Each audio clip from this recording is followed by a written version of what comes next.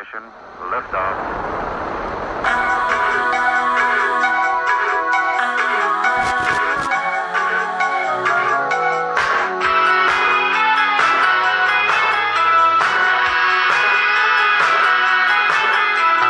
Watching your moves, they look so radical. Hearing your words, they sound fanatical. Something inside reveals you're magical. Oh, how can I get enough? You're a strange animal. That's what I know. But you're a strange animal. I got to follow. Oh, I'm in the spiritus.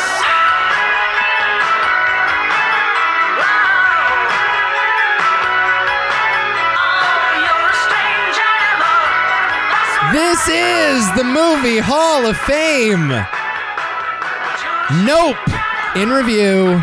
And there he is across the table from me, fist bumping like a little murderous chimpanzee. It's Adam Hall. Accurate. He gets his fucking brains blown out. Gordy's home, baby. Gordy, yeah. Gordy is home, and so are your boys here on your favorite movie podcast on the internet. Movie Hall of Fame. This week, taking a break from our regularly scheduled programming to review a movie in theaters now. It's called Nope. It's directed by one Jordan Peele, his third theatrical film, and should be a good time. I believe the pronunciation is Nope. Nope. From the director of Ooth. Jordan Peele's latest nightmare. Nope. That's right. Hey, Adam. Hello. Always fun talking Jordan Peele with you. Sort of. Always a good time. I mean, like if I were to build a hell of my own creation, I think what I would do with my time would be discussing Jordan Peele with you. Is it worse with Jordan Peele or is it Christopher Nolan? I feel like maybe it's because we've kind of both waned on Christopher Nolan a little bit the past couple of years. Yeah. Whereas like you still really love Jordan Peele and I'm still trying to get there.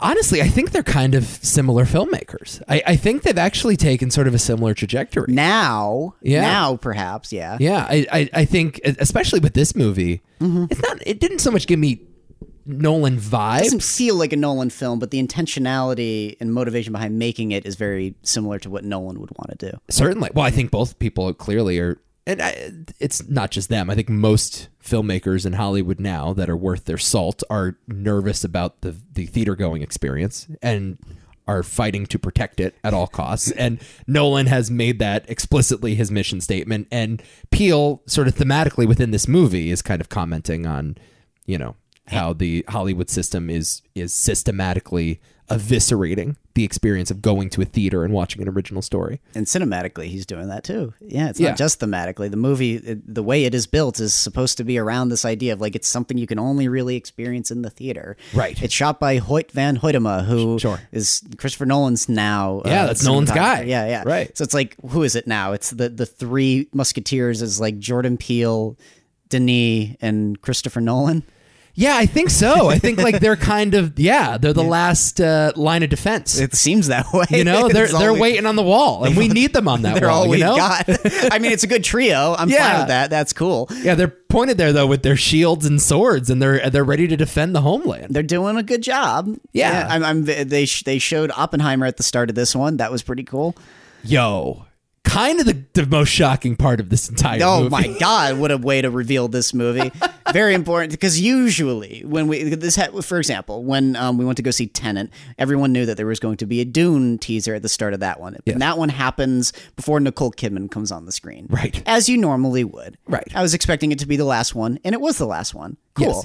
Yes. Not the case here. Yeah, not since I was in the theater for Unbearable Weight of Massive Talent and Morbius started playing have I been so shocked post Nicole Kidman. It still doesn't quite make sense to me. I'm convinced Christopher Nolan came into this screening and slipped it right in there just for us. Yeah, Nolan's one of those guys, man. Like, It was weird. so he had this big falling out with Warner Brothers, and it was like a really public breakup. You know, it was like Kim Kardashian and Kanye. Like, he's like, this is the worst streaming service, HBO Max. I will not tolerate this kind of treatment. My movies deserve to be put on the screen. And It's a bit much. yeah, I mean, he was a diva. Like he wrote. Remember that whole paragraph he wrote? Like, it was really catty. A lot of people like Denis did the same thing. Yeah, exactly. Just it's not you, it's me. You know what? Just keep it simple. You know, don't overthink the breakup. Sure. But Nolan was very public about it, and that's been his home since the Batman movies, right? What? Yeah, Warner Brothers. Warner Brothers, yeah. Was yeah. Did he make Insomnia? That might have been a Warner Brothers movie too. But like, he's worked with Warner Brothers for most of his career, and Yes. he became the Christopher Nolan that we know now because Warner Brothers gave him such a long leash to do what he did with Batman and with Inception and Interstellar or whatever. So that was a big deal when he left and he became a free agent. And I guess Universal must have really wooed him. I'm surprised that it was Universal of all things. I was expecting like maybe Paramount to Yeah. do it, but Universal is like they'll do anything. Yeah. They're kind of sleazy in that Yeah. way. Like they're not opposed to doing the Halloween Kills of the world. It's Yeah. just like interesting. But it was a big pickup for them, no question. Yeah. Oh, but Christopher Nolan. Huge. Are you kidding? Huge signing. Yeah, kind of like getting Kevin Durant in free agency. Oh my like, God. It's big. So yeah, he goes over there, and I guess part of the deal is we're attaching your trailers to the beginning of our movies. Like, we're not even putting it in the trailer section. The lights dimmed at AMC. We went through the whole turn off your phone, enjoy the movie. Here's Nicole Kidman. We come to a place like this to cry, and yeah, then we get Oppenheimer, and it's like this weird countdown. It's like, what's happening here? I saw Syncope, and I'm like, what? Yeah. And you were like, wait, what's going on? This is What is shocking. this? You see the fire, and you're like, is this the movie? I'm like, it's Oppenheimer, dude. Cillian Murphy's on screen, and it's like, I didn't know he was in this. He's Oppenheimer. Yeah, it's wild, and it's like, the lights are dim. You get the full surround sound, and a countdown clock. Great And trailer, by the way. you Great just- teaser. Yeah. Great, Really but you great just teaser, yeah. imagine like when the credits roll and the lights dim, somewhere behind the scenes at AMC, the countdown clock is still going. So this is how long Oppenheimer hits cinemas in 2023. By the way, like I really like the teaser, but again with the ticking clock, Nolan. Yeah, Again, it's we're crazy. doing this again. Yeah, it's wild. For the record, Yeah. I am so jazzed that he's making a movie like this. I've been Yes. waiting for a Christopher Nolan movie like this for a very long time. Since like in all the way through the 2010s, I wanted him to make a movie like this. Yes. So thank God it's finally happening. Yeah, I think there is something interesting. You know, a guy like Nolan who has worked with big budgets and worked within the studio system, and you know, reckoning with an inventor who invented such a giant monster that he like is sort of, you know, regretful of his own sort of artistry and his own invention and innovation. Like I there think you that's go. really interesting. It's sort of like a surrogate think that- story about Nolan himself. I don't know if he's going to go that deep on it. Maybe. I don't know. At the it's gonna very be a least, meta commentary on Nolan himself. I think there's something there. You know, Well, I see what you mean. as you know, a guy that, you know, through his own ingenuity created a monster that he could not contain and is being used for evil, not good. Well, then I go back to say, fuck Nolan. You think I'm in. You think what you? No, sign me up for that. But I was gonna. But like, It is kind of funny though that the only historical figure that Nolan can sort of relate to on a personal level is Robert fucking Oppenheimer. But he can't. It's Robert Oppenheimer. He made the atomic bomb. It's not as bad as anything. Christopher Nolan's never done anything that bad. Yeah, but I think there's probably something to it. His monster is nowhere near fucking close. You can't relate to that. Nobody can. Oh, but he's gonna try. He's gonna try. Oh yeah. It looks really good. It does. It does look really good. It looks sick. Yeah, I'm down. I'm fascinated by that character, Robert Oppenheimer. Interesting character. Well, you're a big World War II guy. Yes, huge World War II guy. So this is a story that I have been fascinated for since I've been a little kid. Yeah. Since even in elementary school, I used to go and look at the library and look at the history of World War II. Right. Obviously, not digging into it in the same more mature and disturbing way that I might now. And like, ooh, this is what happened to the people. This is how they were affected by it. not right. quite like that, but Yeah. I was fascinated by like the series of events that led to this incredible moment, Right. For better or worse, Yeah. And mostly worse. Entirely for worse. Yes. Yeah, no, I'm in. I'm really in. It seems like Universal again has given him this unlimited budget, and I personally really enjoy watching Nolan sort of take his movie tricks, the magic tricks that he employs in like The Prestige and Inception and whatever, and putting that onto the real world, laying that artifice on top of an actual story. Like that's why I really like Dunkirk. I know you're kind of mixed on Dunkirk, but I'm fascinated by that. I'm fascinated by Nolan turning history into a puzzle box. So yeah, give me that. We'll see. Yeah, because I've been kind of critical of that. I'm not sure it's totally necessary. I've always been a believer that Christopher Nolan works much better when he's not forcing the puzzle box element. Because the last couple films where he's done that, I've been like, no, bro. Right. No, bro. It's a little sloppy to me, but that's just me. I'm kind of in the minority. I do have a pretty awesome segue to get into Nope, because this is a movie that involves puzzle boxes and involves sort of complex narratives and movie trickery. Mm-hmm. But first, have you seen anything recently that you'd like to report back on? Well, do you know about the stuff that I've seen? I don't. Okay. Well, I saw a film. What's coming here? This is Adam's giving me a very sinister look. We'll get there. I saw a film called Alligator, an old film. Don't worry about that one. Surprisingly good time. This Alligator, you'd be so. It stars Robert Forster. Right, I'm familiar. Yeah, this is the character that inspired Quentin Tarantino and Jackie Brown.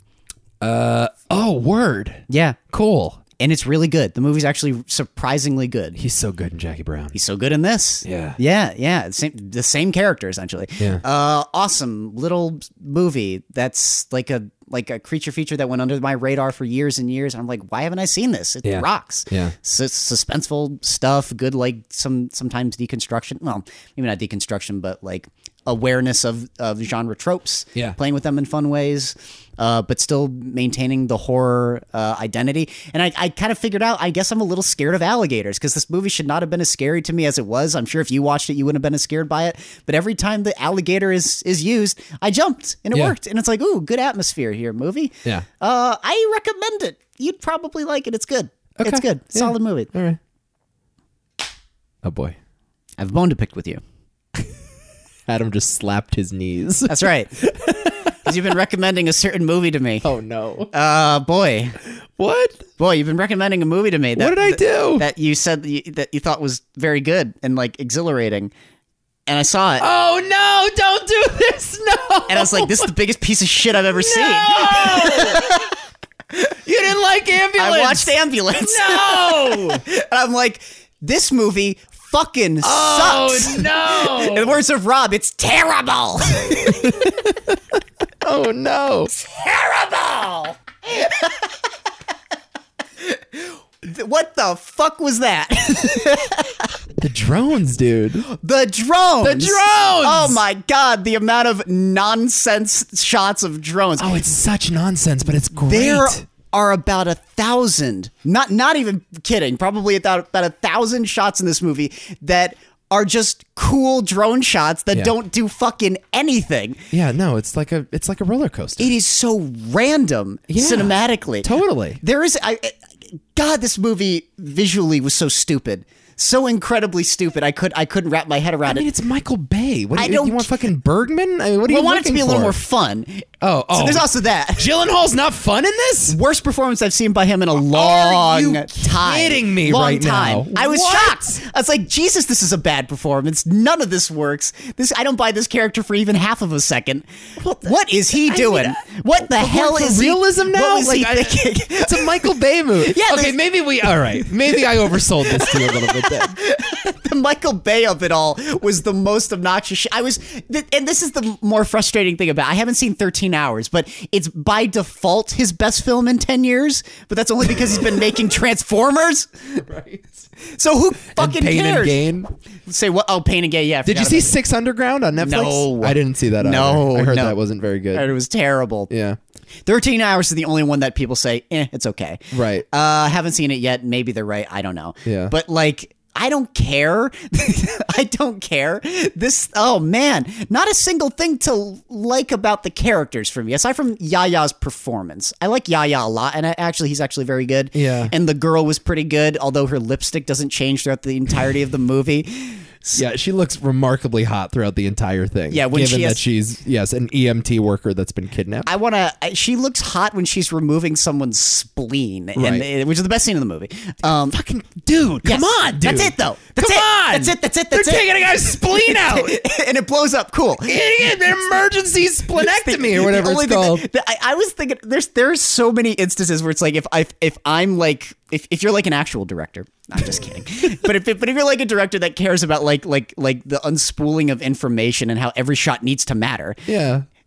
As I said before, 1,000 shots that don't tell you anything about the story. They're just Yes, flying. okay, obviously. Might as well point the camera This at was the knock 25 years ago. I don't this give is a nothing shit. new. I mean, come on. No, it's not. Bay. No, it's not. It's though. Michael Bay, but dude. it's random to the point where it's like might as well point the camera at a Burger King and it would make no difference. There are times when they do. Yes, there are times when we're just looking at LA. Might as well cut to a random shot of a toilet and zoom in as it's flushing. It's that random Yes. sometimes. It's like, what did that reveal? There is a shot that is done entirely to look cool. I'm like, was that only to look cool? And it's the shot. It's in the trailer, and it's where the drone is going through the tunnel, and there's these little pillars there. Yeah. And it's Fuck like, yeah, dude. And at the last second, it turns to the left, and you see the car go by. That's Yeah. the only bit of story that's revealed in that little moment. Right. And I'm like, did they just use that shot because it looked cool? Yes. That's the only fucking reason. We're not in disagreement here. God, it was- I agree with you on all of this. It was insanely dumb. The way I was describing Yes. it was the Amazing Spider-Man 2 of cinematic visuals. stop it. Because here's the thing. It's surprisingly forgettable visually. I disagree. What do you remember? I don't remember a single shot. I disagree. Here's the thing. When I recall the movie, I just think of noisy messiness flying around. Yeah. Woo! Whee! Here we go. And I just think of like blurred images and just swish pans, and I can't hold on to anything. It's like this lonely visual experience that I'm not moved by any one moment. I just think of the movie as a whole being a chaotic myriad of stuff happening. Yeah. It's bad. Listen, you have to be you. You know what I mean? Like that's how I feel now about filmmakers. He's in being 2022. him. Yeah, like if you're gonna be Michael Bay is not a good filmmaker. We fucking know this, dude. Like, I love The Rock as much as the next guy, and I like the Bad Boys movies just fine. And If we're on the topic of Michael Bay, Hitler, if you're gonna be Hitler, just go for it, man. just do it. okay, It's like right. just Well, go do it. Now you're kind of twisting my just go words for a it. little bit, but Well, no, I'm just quoting Megan Fox. right. But like, this movie is so unapologetically him that I respected the chutzpah. I Yes. did. I just Yeah. respected the ambition of it. I mean, the opening shot of this movie is of the two brothers, one played by Yahya Abdul-Mateen, and the other one is Jake Gyllenhaal. They're sort of adopted brothers. That's why they don't match, racially speaking. And they're walking down a street corner in LA in like the 80s or 70s. And literally just a shot of those two walking. There must be 100 cuts. Like there must. There's so. It's in slow motion, and we're cutting. It's one of the most insanely rushed and awkwardly shoehorned in things I've seen. No, but it just tells you what movie you're in immediately. And like, I felt the same way about Tony Scott movies. It's like, if you're gonna be frenetic, like here's the thing, Depends right? on the Tony Scott movie, though. Totally. Yes, there are bad Tony Scott movies and good ones, Yeah. no question. Like, now you sort of think of frenetic editing as being there in place of bad coverage. Like, if you look at a J.J. Abrams movie, for example, or if you look at Colin Trevorrow movie. a Colin Trevorrow movie, like there was a whole Twitter thread that I sent you this week about why the new Jurassic World is just one of the worst edited movies ever. Like, it's not intentional, right? It's because the director didn't get the right shots on set, and the editor had to figure it out in the edit bay. And you can tell the difference, I think. Yeah. Between that and a Michael Bay movie, which is clearly, there's a plan. You know what I mean? Like, it is chaos, but it is purposeful chaos. Like, the amount of cuts that you see in the final product are the same amount of cuts that Michael Bay envisioned when he shot the movie on set. And I think you can tell the difference between the two. I don't think it's covering for a lack of artistry. I think it is in and of itself artistry. And I felt the same way about Tony Scott. I agree that it's artistry. It doesn't make it good. No, And I mean, I'm listen, if you don't and I'm- vibe with it, that's and I'm- fine. And also, are you sure with the amount of fucking cuts that happened for no reason, by the way? I think he planned it. I do. No! I think it's planned. You're out of your I mind think if you it's believe planned. that. No, because there's nothing specific about the shots. They're just they're covered. There's tremendous amount of coverage.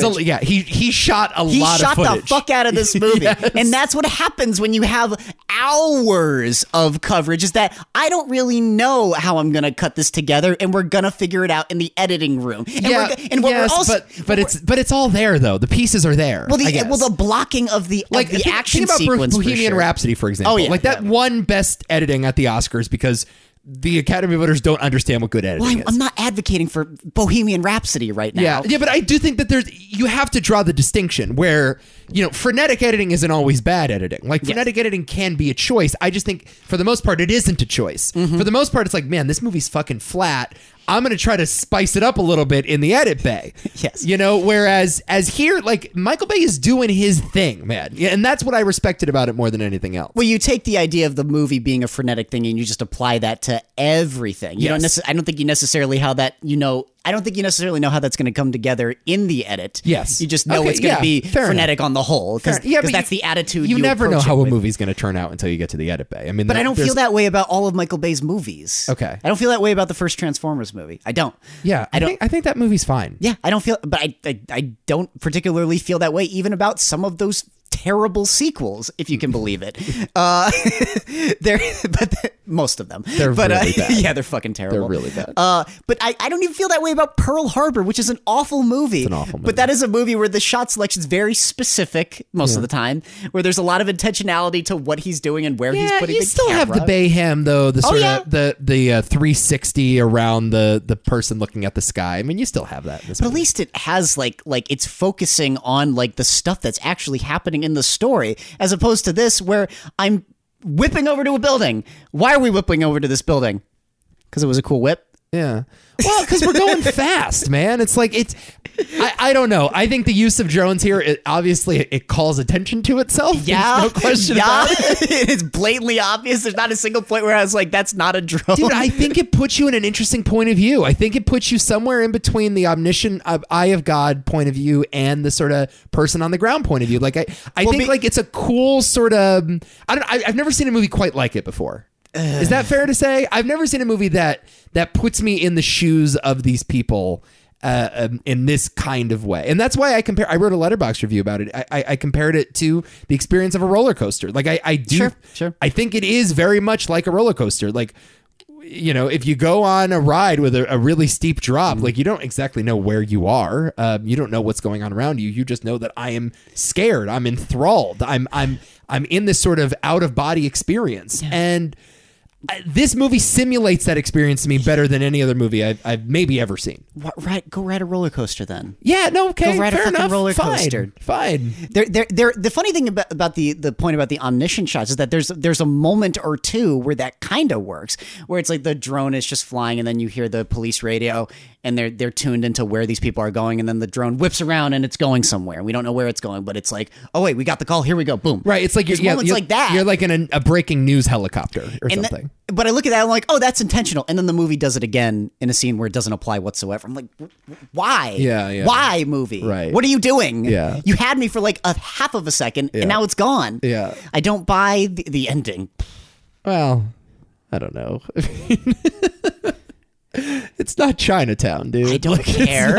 I don't care if this scene is calling for me to feel bad for the moment. Like, it's like, why would his character do that? If you're gonna put him out of his misery, shoot him in the head or shoot him in the leg if you want to save him. That was another one. I'm like, what are you doing? And then he's laying on the ground and he's crying that his brother's dying. You shot him. You're the one that shot him. It's like, wait, I shot him? No, Jake Gyllenhaal. Give her back the scarf. I don't know. It was just. He actually didn't like Gyllenhaal in this. Huh? No, it's one of the worst performances I've ever seen by him. He's so crazy in Insanely this, bad though. in this.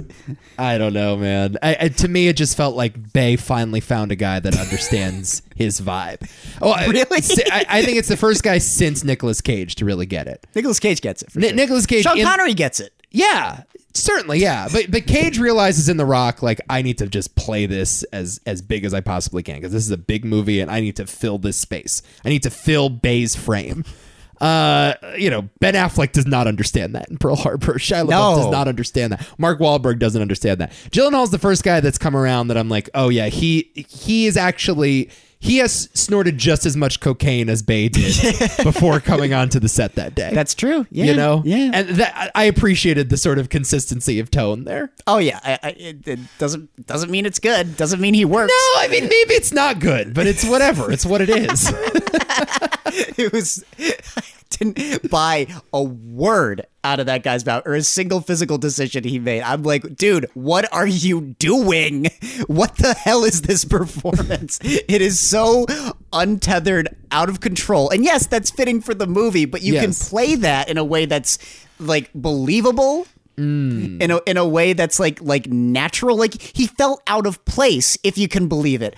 That's the thing. It's like tonally it works, but at the same time, it's like you're not real. You're not a real character. You're not a real brother. You're not a real bank robber. What is this? Right. I guess. You're nothing. You're just an actor. No, he's crazy. Yeah, he's an action figure, right? Yes. He's a toy. Yeah, sure. Yeah, I mean, he's communicating vibe. He is But Cage does that too, though, a lot. Cage will often do like a performance that it's not really meant to be a real person, but it's meant to sort of exude the sort of absurd vibe of whatever movie he's doing. But with vibe, there are interesting nuances that Jake Gyllenhaal's not communicating here, particularly with Cage, like you just said. Yeah. There's a lot, even though like it might immediately feel kind of like abrasive. It's like, wait a second, what was that choice? Yeah. I don't see that here. Yeah. He's at volume 15,000 the entire time. He definitely is. Jesus Christ. No, bro. Fucking hell. I'm upset you didn't like I it. hated it. Just hated it. It's so bad. It's so bad. I was into it. I really was. Yeah, he was very good. I like him a lot. He's really good. Yeah. He's really turning into one of my favorite actors working today. He's really good. Okay, is that it? That's it. That's all I got. I saw a movie called The Black Phone. Oh yeah, so do I. Directed by Scott Derrickson, the movie that he left Doctor Strange 2 to make. Quote unquote creative differences. Yeah, he said that, but recently he said in an interview that actually no, that him and Marvel had a really good working relationship. He just felt like he needed to step away because he read The Black Phone and it's like Spoke to him. Yeah, this is going to help me sort of cope with the trauma of my childhood. So it was really for personal reasons. He's like, I just need to do this to exorcise all the demons because apparently he was a victim of abuse.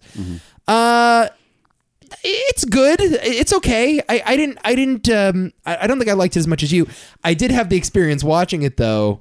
I texted you this afterwards. I'm like, dude, this is just ripping off Stephen King at every turn. The story is. Yeah, but I didn't feel like the vibe was as much King. The vibe felt more like Sinister to me, which is obviously because it's Scott Derrickson. It had its own unique mood that didn't strike me quite as King. King's a little more mysterious and fun, and this wasn't quite that. This was a little more brooding and moody. Yeah, I mean, it's about childhood. It's about coming of age. There's a supernatural component to it. Has all like the Stephen King templates. It's got everything. The twist is King. I mean, it's all King. And I'm like, God, this fucking King karaoke or whatever. And then I started doing a Google search, and Joe Hill, Stephen King's son, wrote the short story. Well, there you go. So there you go. So I guess you're forgiven. Yeah. You're allowed to rip off King if you have some of his DNA in you, I suppose. I would expect so. Yeah. I said this to you as well. Like I didn't love the child performances. I found the little girl in this to be kind of abrasive and annoying, and that's fair. Yeah, I like the kid. I like the kid who was actually trapped. He was good. I didn't necessarily like all of his friends. Yeah, they were kind of unnatural, especially the kid who beats up the bully at the beginning. I'm like, I didn't really buy him. The karate kid, essentially. Yeah, at the beginning. Yeah, I referenced Book of Henry to you in the text. Maybe that was a little intense. It's a little intense, but yeah, it's just kids behaving like adults. I that always just takes me out of movies. Like with these child performers, it's a little bit different because they have to be a little more mature because their father is a drunken piece of shit. Right. So they have to grow up quickly Totally. and deal with him. But you're not. With the little girl, even then, I would say they might have pushed it a hair too far. And to a degree, the boy as well. Yeah. There's certain things that he has to do in the movie. It's like, I don't care how mistreated you've been. I don't quite see you going there. But He was still good in the movie. I liked him. He's good. Yeah. The trope of the intelligent child is, I think, well worn in major motion pictures, and like that's something that always distracts me. Like when a movie forgets that kids are supposed to be stupid. Yep. You know what I mean? Like, yeah, if a kid is kidnapped and trapped in a basement, like it's going to be really hard for him to get his way out of this. And Yes. it kind of felt like every kid that came before was really good at like building Rube Goldberg machines. So, you know, but that didn't bother me that much. It's a supernatural horror movie, and that's fine. Ethan Hawke, I think he's good in this. I would say so too. I think he's good. It's kind of a confusing choice. I know he did The Purge, and he's definitely worked within genre. He works within genre all the time. Yeah. dude. All the time. He did Gattaca. He did The Magnificent Seven. Totally. He did Moon Knight. Yeah, dude. I don't know. Sure. He's been doing it since for a long time. I'm not sure that's what I want out of him now. I kind of want him to make more Paul Schrader movies. Yeah, I know you know what I do. mean? I don't want him to do only Paul Schrader films. That's only a bad thing to me. I like Paul. You could do one Paul Schrader film, and then You're allowed one in a lifetime. Yes, I'm not even kidding. Don't do that again. Yeah, it's kind of a thankless role though. Like I don't actually think he was able to do that much. I think he chews the hell out of his scenes whenever he's there, though. Yeah, most of the performance is under a mask. Mm-hmm. He doesn't have a ton of screen time either. No, it's no. a limited amount of screen time. But in terms of like physicality and stuff, I think he's good. It's a fun movie. You can certainly do a lot worse. I think like it's a really good like Friday night rental. And that's what it was for us, basically. Yeah. Good popcorn movie. Yeah. You know, I don't think you have to like rush out to see it in a theater. You can see it on demand if you want. But yeah, I think it definitely slots in nicely in that sort of Stephen King lineage of like solid B horror movies. Yeah, it's a really it's a awesome little B movie. So Yeah. if that's what we're talking about, I think as far as like the thematic stuff, it's there. It's not ironed out perfectly though. But I mean, I kind of what's a good comp here? Like, okay, so there are horror movies. If this is an expression for Scott Derrickson, you know, if we have like Midsummer, which is Ari Aster's way of dealing with a breakup, and it's very moody and thought-provoking and really digs into those themes, and he's tearing out his soul, right? So that's one approach to expressing yourself with your horror movies. And then this is like the cinematic equivalent of like going outside and punching a tree for 2 hours. Which they're both fine. Yeah. They're just not the same. Doesn't really cut to the core in the same way that Midsummer. I mean, it's very hard to cut that deep, but Okay, no, but like I've been watching Barry, and you know, there's the "My Lord, the Queen is dead," and that's very gut wrenching. But I'm gonna be honest, so is the scene that follows where he's beating the shit out of the room. So I don't know. Yeah, it works. It works in its own way. yeah. Okay. All right. I think that makes sense. I did kind of find some of the commentary to be a little, I wouldn't even say mixed or muddled. I just think kind of incomplete. Like, Yeah, I would agree with that, I wasn't yeah. exactly sure what Scott Derrickson wanted to say about his child. Not that I really want him to. Like, I'm okay with the movie just being its own insulated thing. But I think it was aspiring to say something about the cycle of abuse, and about, you know, kids having to break it, standing up for themselves, and like, you know, there's never really a sort of a reconciliation with his father. Like that's sort of just left there as a hanging thread. I mean, well, I don't know. He comes up and he apologizes, I guess, but it's only because for like the most incredibly bad thing happens to his kids. It's like, Right. Yeah, there was something missing there. Not even that I needed it. I didn't really need like a preachy issues movie. But if it's leaning in that direction, then maybe try a little harder. I agree. Yes, I need a little more there. I think. Yeah. I don't even fully disagree too. Yeah. But I just think it's like you said, as a Friday night B movie with a tremendous amount of pathos, it does work. It does work. I don't think it extends into like A+ horror or anything like that. But I mean, my God, this is so much better than, you know, the what this movie would have been in the 2000s. Jesus Christ. Totally. Jesus fucking Christ, this movie would have been bad. Totally. Yeah. We've gotten really good at making Stephen King movies. Yeah. Yeah. I mean, that's just like a formula now that's copy and paste. It's everyone knows, because everyone that's making movies now grew up with Stephen King Yeah, adaptations. I know. You know? It's a little worn out, but You think? yeah, a little worn out. But whatever. Oh boy. Okay. Let's talk Nope. Nope. Let's do it. Jordan Peele's third movie. 3 years after Us. It's been a whole 3 years since Us hit theaters.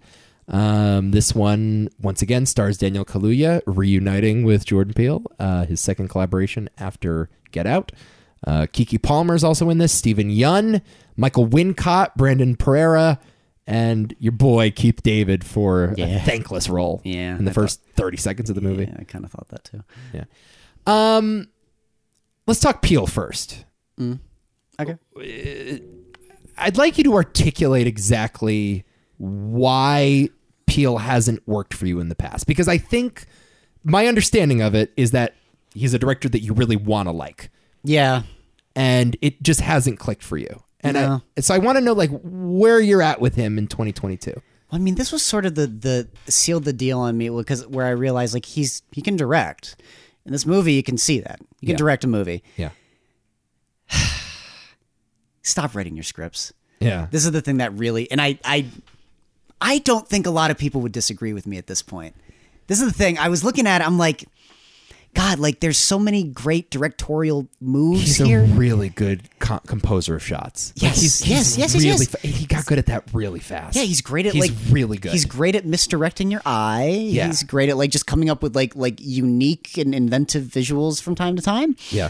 And making them fit naturally. But I just like this storytelling is just so choppy and not fully ironed out. It seems I forgot who I was talking with this about, but it's to me seems more of an example of starting with theme and then building the story out, where I'm like, just come up with an idea for the story and then cleverly work your themes in that way, because I think it would be a much more natural process. And the same goes for his characters. And I guess and tip of my hat a little bit, but I didn't dislike this movie. I like it way more than Us. Let me just be perfectly. I do too. A lot more than Us. Although I actually kind of like Us. Us not that good. I don't know. I know. I haven't rewatched it, to be fair. So I've seen Get Out a couple times now. I don't know if I've ever revisited Us. Us is a fascinating example of like if you were to really test people and be like, how do you actually feel about Jordan Peele? Yeah. And they might be a little like, well, I like him. They probably, I don't know. Do people, here's my question. Yes, Are I do. people as in love with Jordan Peele as the critics? I am not sure. Oh, that's interesting. I'm not sure if that's well, true. the box office would suggest that they are. Yeah, I mean, like this movie's doing well. I mean, but again, we've talked about this before. A movie that just because it's there and it's by a director that we like, but are any of his films like truly beloved? Yeah, I think Get Out is beloved At this point. Yeah, I think Get Out is a sort of generational movie. It's as particularly like young horror fans now, like in the same way that you grew up watching Halloween or Jaws or Alien or whatever. I think like I don't know if it's going to be their favorites. Well, we'll see. I mean, I don't know. Only time will tell. But I mean, Get Out was a hugely popular movie. I mean, not only was it a critical darling, 100% on Rotten Tomatoes, all the Oscars or whatever. Yeah. Like, it made a lot of money, and it's movies like that don't make a lot of money. That's just not how it works. Yeah, I think so. I will say too, just it feels like different demographics of people go to his movies. It feels like black audiences and other people of color are like really serviced by these kinds of movies, and it is kind of nice. Like we live in the Northeast. It's a fairly diverse area in Connecticut or whatever. But you go to the theater and you see a lot more color there than you would that's at cool, the average horror movie. So I do think he's definitely tapping into a type of moviegoer that is not usually serviced by genre films. No, I agree with that too. Yeah. So he's definitely tapped into that. I will say I'm not sure, certainly in the case of Us, I'm talking about the enthusiasm, but here. maybe Yeah, even in the case of Nope as well, that people truly understand what his movies are about. Mm-hmm. And I don't know if the average moviegoer is really reckoning with the thematic significance of his movies. I think in the case of Us, it's a movie that really looks cool and it's got a good Lupita Nyong'o performance, and just everything's really cut together fluidly and it's really well directed. But if you ask someone to explain what the message of Us is, I don't know if the average moviegoer would have a coherent answer for you. I don't think they care. And that speaks to And by the way, Get Out is similar. Like Yeah. Get Out has been misinterpreted. Oh my God, constantly. You know, when it first came out, I thought it was completely misinterpreted by most people. Right. Yeah. I don't know. Have you talked with people? Because when I've talked with people about Jordan Peele, the consensus seems to be, yeah, I like Jordan Peele. It's not like the most crazy thing. They just like that he exists and that he's making genre films that are available. But I don't know if he's anyone's favorite. But that was most evident to me by Us, because that's a movie that came out and it did really well at the box office. Was really like praised by Critics loved it. Critics loved it. Yeah. But have you heard a word about Us since it came out? No. No. Yeah. That was the first red flag for me. It was like, I don't know, guys. Like, are you that crazy about him? And then sure enough, when that came out, I was like, well, are we talking? It was fine. Yeah. This is, I mean, it's interesting. This is a better movie to me. Yeah. I liked it more. And for the record, I'd like to say that I do like it enough to call it a good movie. I think it's a good movie. I don't think it's bad at all. And I would probably recommend it. But this did highlight more, like, this similar issues that I've been having with him in the past, and I think a lot of that really does pare down to the writing, because it's like I see him behind the camera, I'm like, oh, that was a good idea, that was a good move. Yeah, there's a lot of really interesting visual ideas. Yeah, And by the way, not for nothing, obviously he's a great composer of shots, and that's like the first thing we think about when we think about a director, is how they sort of they turn the script into a visual thing. Sure. He always gets good performances out of his actors. I mean, just across the board. Whatever you want to say about Us, Lupita Nyong'o is really good in that movie. You know, Kaluuya, Oscar nominated for Get Out. Yeah. It helps that I'm working with Daniel Kaluuya, who's like one of the best actors of his generation, apparently. Well, this is the thing. But there is a sort of tonal consistency to the performances, at least. With his movies. And I know you're not always a big fan of the tone, about like that sort of like the sort of broad comedy mixed with horror in a sort of social satirical way. But it does feel like every character in this movie is in the same movie. Oh, I agree with that. So like that's what you got to look at. Like, great directors always get great performances out of actors, and that's sort of an underrated part of the job. Well, they definitely get unique performances. I mean, because I'd say this exact same thing about M. Night Shyamalan. Unfortunately, is that you get very consistently Shyamalan performances. Well, yes. I don't know. Yes. I don't know if Mark Wahlberg knew what movie he was in when he made The Happening. No one did. Yeah. But especially for judging like Signs and like I don't, even Lady in the Water, like those feel like they came from Shyamalan. Yeah. Even though Lady in the Water is not a very good movie. No. But those performances relate to what he will do in Signs as well. It's not that different. Or, Yeah. well, vice versa. Lady in the Water came second. Yes, Signs was early. Signs was that's right. after Unbreakable. Yeah. I always flop those two. Yeah.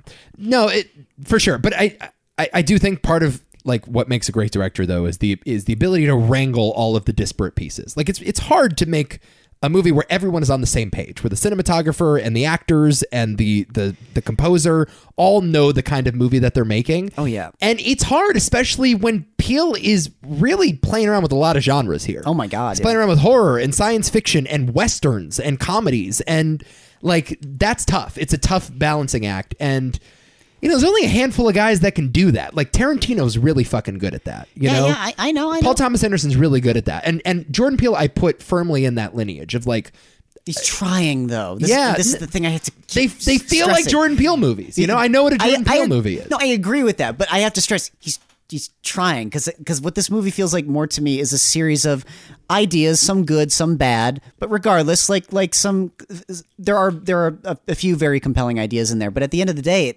a lot of this movie feels stitched together with just a bunch of fat. It's kind of entertaining. It's fun in part.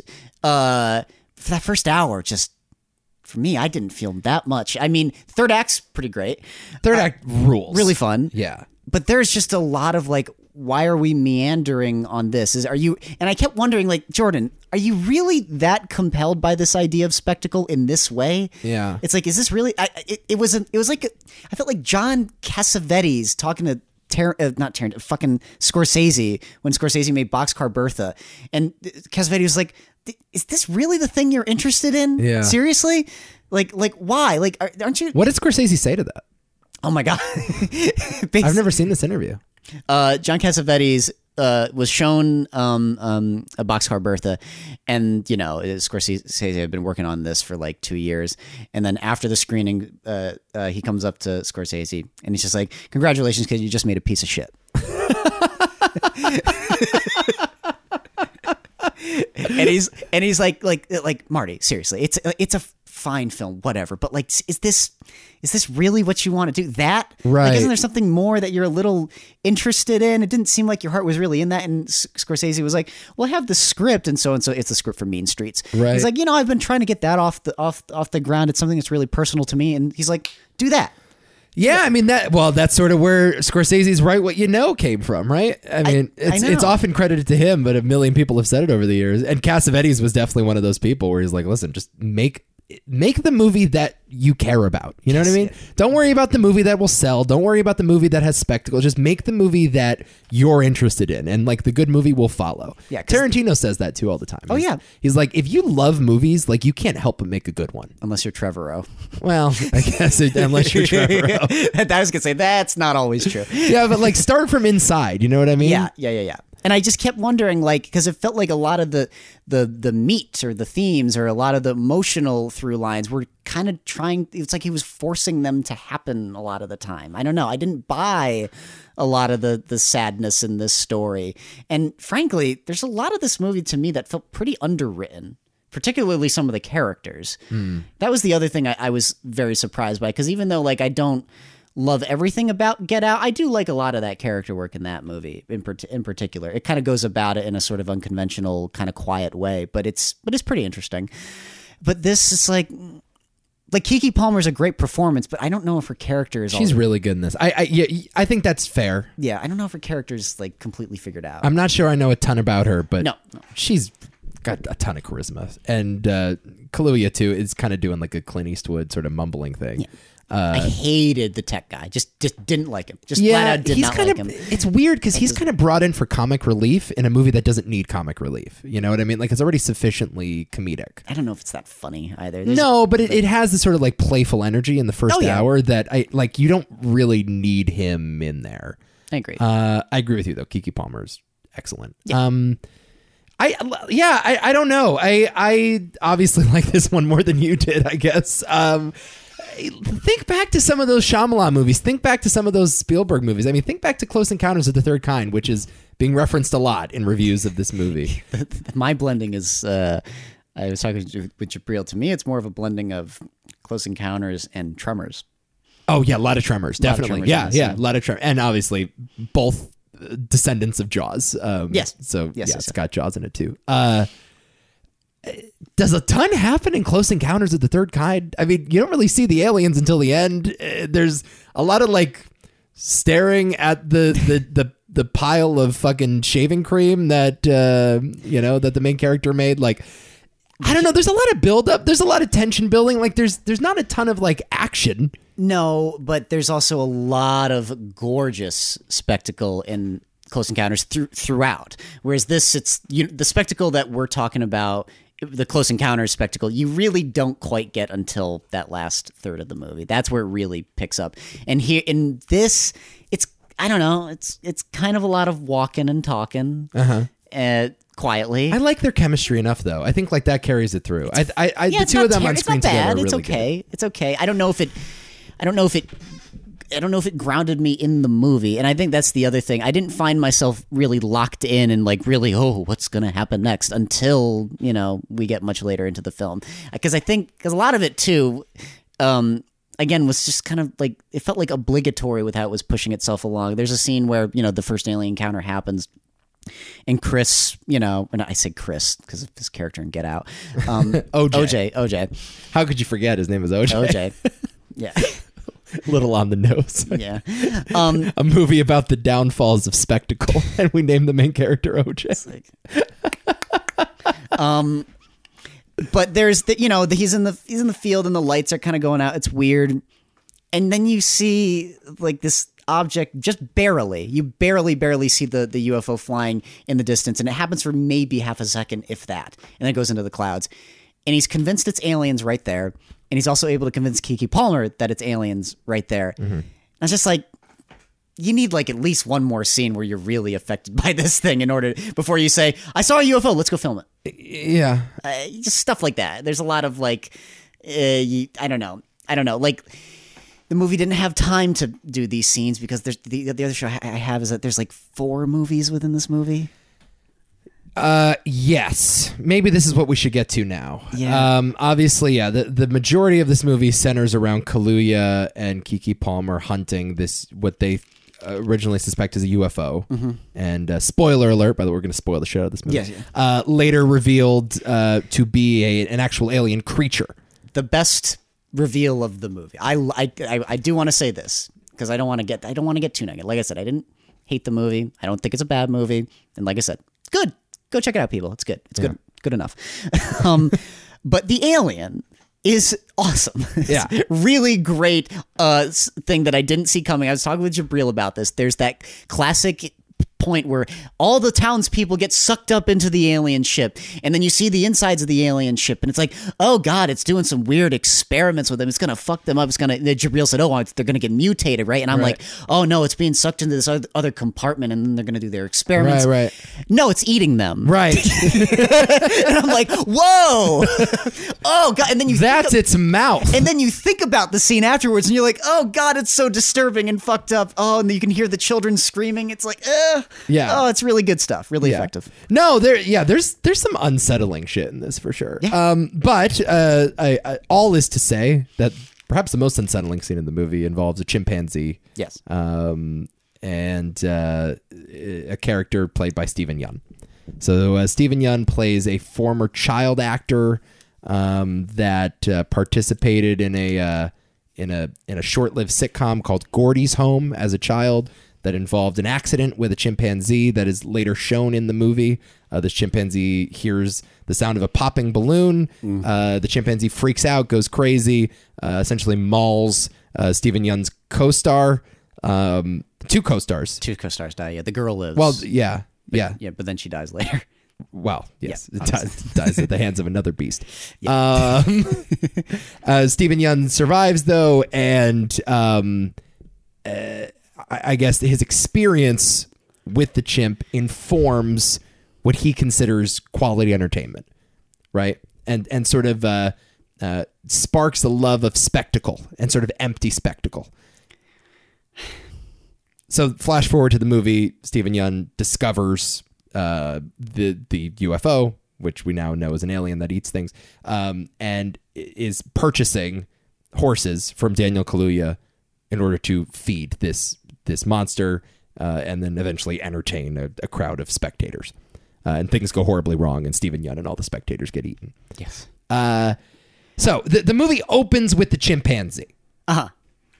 And I immediately thought of Us, because Us opens with a similar sort of, and actually Get Out too, opens with a sort of in media res, out of left field, cold open. And, in Us, it's the fun house on the beach where Lupita Nyong'o as a child gets switched out with her doppelganger. And in Us, it's, I think... You mean Get Out? Get Out. It's the Get Out is the guy being kidnapped, right? Yes, is that Lakeith Stanfield being kidnapped? Yes, it is. Yes, Okay, yes. right. So he does a similar thing here, and in both cases, that cold open reveals a twist. It's brought back around and it reveals a twist. In Us, it's a very explicit twist of like Lupita Nyong'o was actually her doppelganger all along, and that the scene you saw at the beginning of the movie takes on a whole new meaning. And I don't like the ending of Us. I think like it's really tacked on. It doesn't make much logical sense, nor does it make much storytelling sense. Yep. I'm not sure like the movie takes on a new thematic resonance because the doppelganger was switched as a child. Okay. And it feels kind of fucking random. And here we open with the chimp. And I think you said to me while we were watching, we saw the movie together, but you turned over to me and you were like, yeah, the monkey has something to do with the alien. Should. Well, you think about so it, maybe. So that's interesting, you right? think about it. It's like, is it going to be the government and this guy used the chimp at the end to... Right. Because that would make sense closer. It would make more sense to his character. So you assume it's gonna be there, Yeah, right? yeah. You assume we introduced the chimpanzee at the beginning of an Alien movie. It should pay off at the end. I thought the twist was going to be they weren't actually aliens. That's what I thought it was. I thought a similar thing, that it was some sort of government experiment, and it's not that. No. The chimpanzee scene plays out again in the middle of the movie, and Stephen Yeun is killed almost instantly after that scene is replayed. And what it does is inform character. It's simply used as a character building device. And I thought that's fucking interesting, right? Here's two movies where Jordan Peele was clearly really in love with his own scripts. I think particularly in Us. Yes. There was a lot of there. Really Too feeling- much there. Really feeling himself. Really feeling himself there. And I started thinking back on directors like Christopher Nolan, who made Memento. And then, which is a movie all about twists. Yeah. Following has a twist. The Prestige has a twist. Eventually kind of matures out of it and realizes that all this movie magic, we can use it to actually inform character and enrich the story. Whereas in a movie like Us, that ending, I don't know, in my opinion, kind of undermines the story, kind of undermines the dramatic significance of the third act. It's unfortunately one of those twists where it's like, great, I am never watching this again for that twist. Right. It kind of ruins the movie for me. Kind of does. Here I'm like, oh, Peele's using the same tricks he had before, but using it in, I think, like a more enriching way. Sort of, yeah. I actually really like the chimpanzee stuff here. And I think it's a sign that he's maturing as a screenwriter. So that's where I would push back a little on you. And I think he has learned a lesson or two. Think about fucking what Tarantino was doing with Pulp Fiction. One of the great movies ever made, right? Yeah. But what's the suitcase? Yeah. It's just a trick. It's just a bit of business. It doesn't really inform character at all. And by the time you get to Once Upon a Time in Hollywood, that's a movie all about character. Mm-hmm. Inglourious Basterds is all about character. Django Unchained is all about character. I think Peele had to get a couple movies out of his system. And that to me was the sign of the chimpanzee thing it's purely to build up these characters and to explain something and paint, this person in a new light. I agree that it's nice to see that it is mostly used for character. But did you like its inclusion in the story? Yeah, I did.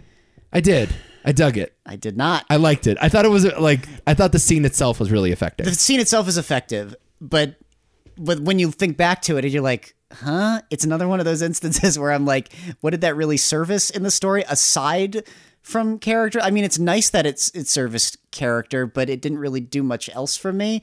And I guess when I think back to it, I'm like, that's the motivation for Stephen Yeun's character. I didn't really buy it. Okay. I didn't, and it felt a bit like, again, it felt like this very strange roundabout explanation where it's like, you're telling me he's fascinated in spectacle because of this event. We needed at least one more scene where it pays off for this kid in some way. But to me, this is like, you go away from this type of business, you never come back. That makes sense to me. Even the idea of spectacle and the idea of telling the audience we must move on to the next big thing, how does a kid witness this and think that it's a good idea to keep using it, to keep playing around with monsters? Yeah. Well, okay. I think the moment where they're about to fist bump, and the monkey is shot in the head before they're allowed to fist bump. I mean, that was kind of a moment where Stephen Yeun as a child was like, I'm the one that tames this beast. I'm the one that was able to control him. He fucking mauled my TV mom and dad, but he's still cool with me. And I think he sort of had this confidence instilled in him as a child that he could sort of master nature. Right? That's fair. Yeah. And so that's to me, that was sort of my reading of it, is that, he was, he never got that moment of the fist bump with the monkey. You know what I mean? So he wants it back. So I think he wants that. I think he wants to sort of get as close as he can to death. Listen, now whether or not you think that's a believable human reaction to something like that is, I guess, neither here nor there. Maybe you don't buy it as a real character, but I at least understood what he was going for there. But to rope back around, which is fair, it's a nice reading, but it's also what I'm talking about when I say you're at the service of theme rather than story. Yes, Totally. And it's a problem I've had with him in the past. It's like I don't know if that's where you want to start so much, because it does lead to some weird storytelling inconsistencies and questions that just kind of leave me scratching my head and not really in a good way. Yeah. And there's a lot of that in this movie. Right. You know. And I think you're right. It does feel like it's in its own movie. Yes, I would love to have Stephen seen Yeun that thing is movie. kind of running parallel with Kaluuya and Kiki. I'm not the only one to say this, but I would have actually loved to have seen that movie as well. You know, Yes. I'm cool with the Alien movie, but also show me that movie. Yeah. But we need to separate these two. To me, I mean, I think there's a more natural way of discussing some of these ideas of humans' strange relationship with spectacle in a way that's more focused on what's going on with OJ and Keke Palmer. Mm-hmm. So. That's just me, but yeah. No, I get you. I think it's about kind of meeting filmmakers where they're at. I mean, it's similar to the discussion that we had with Michael Bay.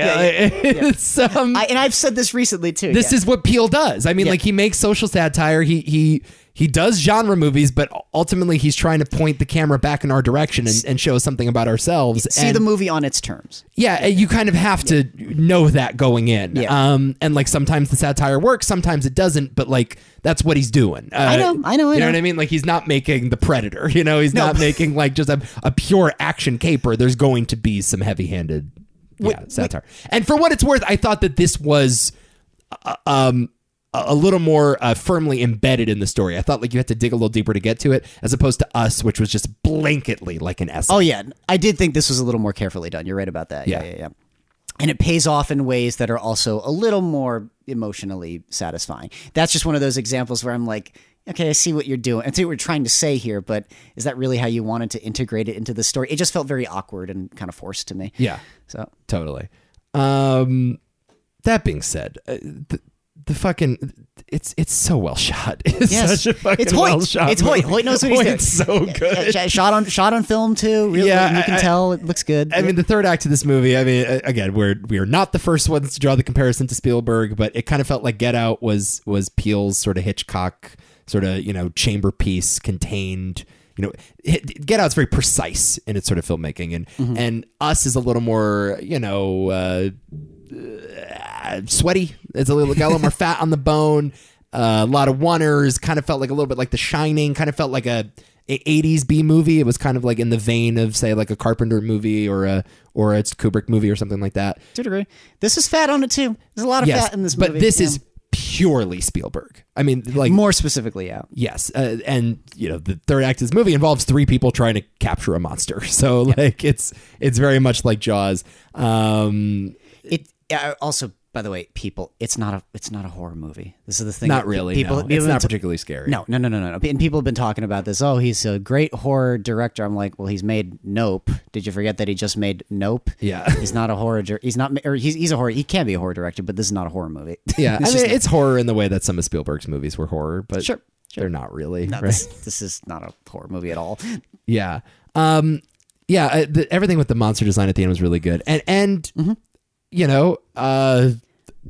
he tries to incorporate Western elements in a way that I think could have felt forced very easily, and that worked for me. I really liked the Western stuff.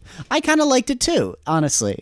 Sort of it fits very well in a movie that's sort of about trying to capture dying ideas or dying opportunities, and holding on to what we've got to make something special and incredible. And that is protecting the ranch.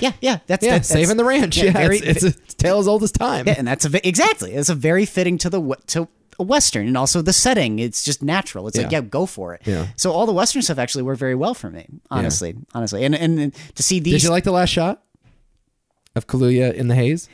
I liked it, but I'm like, Django. Yeah, Django. Sure. It's like, okay, it was nothing new, but I was like, it's well done. I see what you did there, Jordan. Yeah. So it was, but it wasn't bad. No. I was okay with it for the most part. The movie that I've seen referenced a lot in reviews of this is Sidney Poitier's Buck and the Preacher, which was like a 70s Western starring mostly black cast, and apparently Peele took a lot of inspiration from that. Yeah, sort of the idea of like reclaiming the genre for like, black people who would, Yes. most of them are either slaves or, or maids or whatever. Yeah. They sort of reclaim this idea of like the first motion picture actually was a black man riding a horse. And the characters in this movie are descendants of them. But I didn't find the racial commentary to be so in your face, and I appreciated that. I liked that these characters were allowed to just be characters, and they didn't really have to stand for an entire race of people. Whereas like us kind of felt like that at times. Well, us is not just standing for race; it's standing for class as well. And that it's just like it's so much, it's so heavy, dude. Like Right. You need to really separate this stuff in order to make it really like sink itself into you, really pierce the heart. And it's like it's just kind of it felt more like a wet blanket to me in that movie. Whereas this, no, they're people. The thing I like more than anything is that they actually feel like constructed characters. I would have liked to have known a little more about them. No, but even like in Django, for example, like that is like a deconstruction of the Western or whatever, and it's about like a slave getting revenge, but like Django was still a slave in it. Like, what I mean? Like he can't hide from sort of the character. It cannot be separated from the historical significance. No, that he represents. And like, here it's just, two black actors that get to be at the center of their own Western. You know what I mean? And that's what I liked about it. Yeah, I like that too. Whereas, his other, even Get Out in particular was a movie about race, very specifically about race. And I like these two actors a lot. Kaluuya's great, dude. Like he's just phenomenal. Yeah, he did. Yeah, he did a really good job. I mean, he's very stoic in this movie. Like super stoic. Yeah. So I don't think that type of character is necessarily going to be for everyone, but I've said this a lot. Like Kaluuya is just, he can't not be charismatic. Yeah. He's literally doing plain face, not using his muscles in the face for most of the movie, and it's still exhilarating to watch him act. Well, he's so expressive. I mean, that's the thing about Western stars like John Wayne or Eastwood or whatever. Like, they have to be stoic. Their faces have to sort of be etched in stone. Yes. Whereas, he has that look too. Well, he's got those eyes. Mm-hmm. Like his eyes just have lived 5 lifetimes. Like he always looks like he's about to cry. He's a very like emotional guy, even if he's playing rage. Well, emotional without being too emotional. That's the thing. There's so much there. Yeah, there's so much buried, which is why Get Out works brilliantly, because it's literally a movie about people suppressing their emotions. Yes. So like when he's in the sunken place, like it's why that image is so iconic of him, sobbing on that armchair. Here it's like, you almost want him to let loose a little more, and he just doesn't give you that.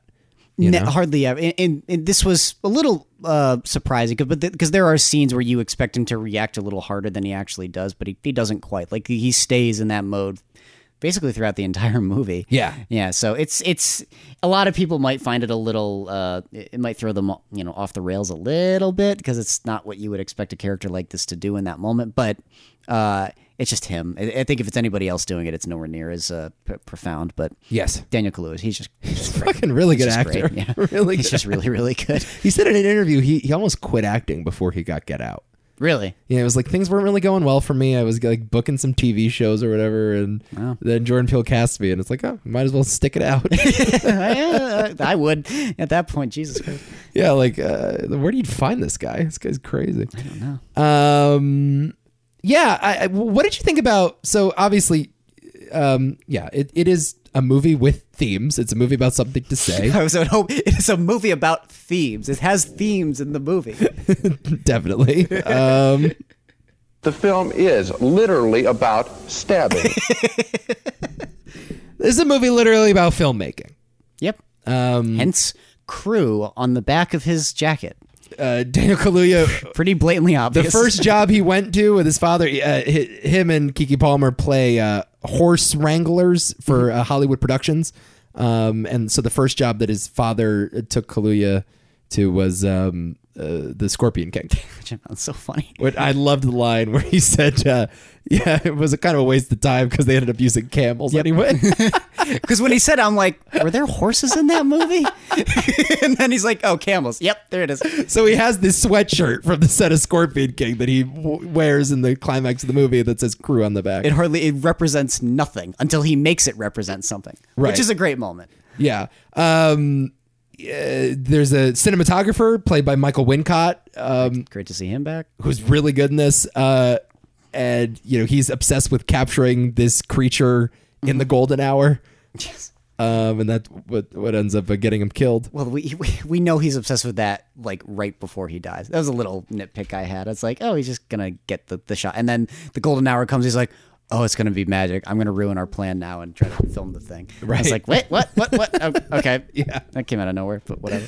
But yeah, it's a movie about getting the perfect shot and about sort of Hollywood's obsession with changing the world. At least I was right that it was going to be about Hollywood. I was Yes. saying this prior. It's like, well, it's definitely going to be a movie about Hollywood. I can just tell. Yeah. I wasn't quite right about like how Hollywood was going to be used. Yes. But I was close. Yeah, it's tearing down the studio system. I mean, at one point there's Yes. a conversation between the characters being like, "This is going to do a lot of good, isn't it?" It's like, no, what are you talking about? And it's like, yeah, okay, you're already rehearsing the Oscar speech Yes, that yes, this yes. movie's about. Exactly. They're constantly obsessed with getting on Oprah. It's not about capturing the monster and killing him. It's about getting the footage to show to Oprah. Yeah, it's good, but it's not Oprah. That's a thing that's constantly said throughout the movie. Yeah. Right. Really good stuff. It's about the paycheck that they're ultimately going to get by Yeah. producing this piece of spectacle, and it's about looking a monster dead in the eye, even though you really should continue on your way and let the monster be.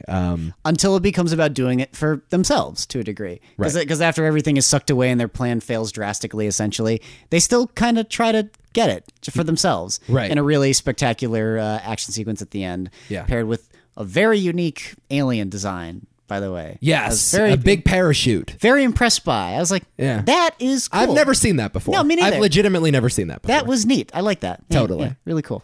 Yeah. Yeah, in that way, the way you just described, these characters eventually make a movie for themselves rather than for, audiences. Essentially. That to me, okay, maybe it's a bit on the nose. It's about what it's about, this movie, right? But he didn't bite off more than he can chew in that regard, where I felt like he definitely did that with Us, where he's commenting on class systems and homelessness and race and all of that fucking heavy shit. Demographics, like just Yeah. the way certain people move up versus The way the other side lives, Yeah, it's just all that shit. Whereas here, I'm gonna, as you said, make what I know. And he made a movie about making movies, and Yes. Yeah. like that to me, like okay, maybe it's a bit corny, maybe it's a bit on the nose, but like I'm not offended by it. No. You know? No. Like I said, I wasn't really that bothered by the movie. I had a good enough time watching it.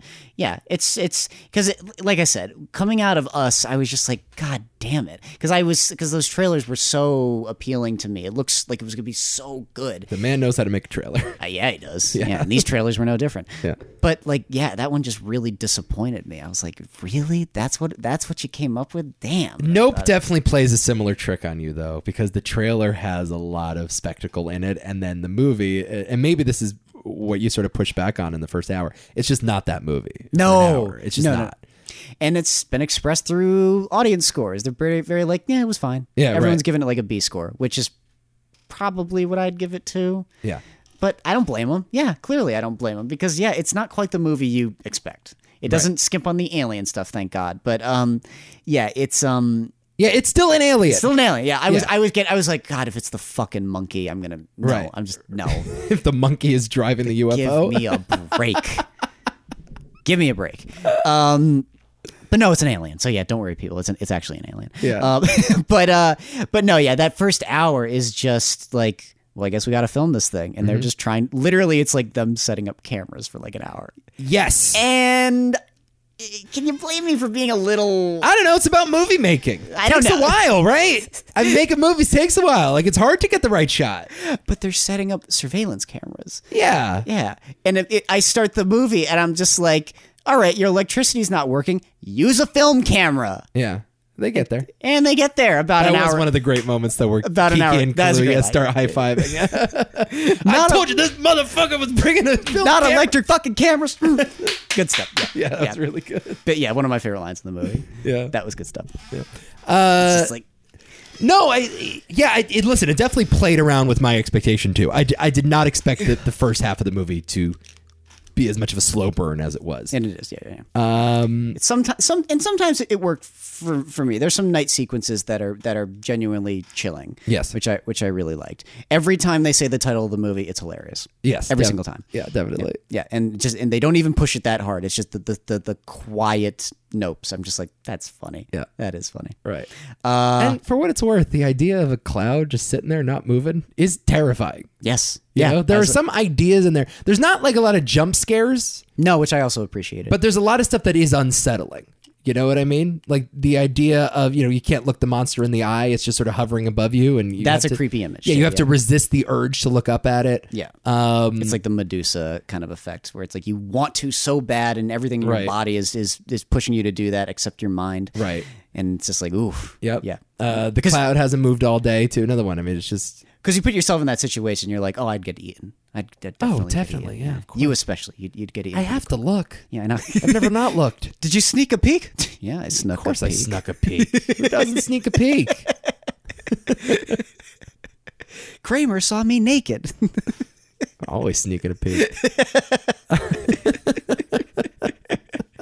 Yeah, a lot of that stuff, especially the cloud stuff. It kind of was reminding me of like why certain shots in The Invisible Man work so well, where it's like you're just panning to something and it's an seemingly innocuous image, but putting that dressing behind it only to know that there's something really dark and dangerous behind that corner, Right. or in the clouds, just makes it all the more scary because it's just so disarming. Yeah.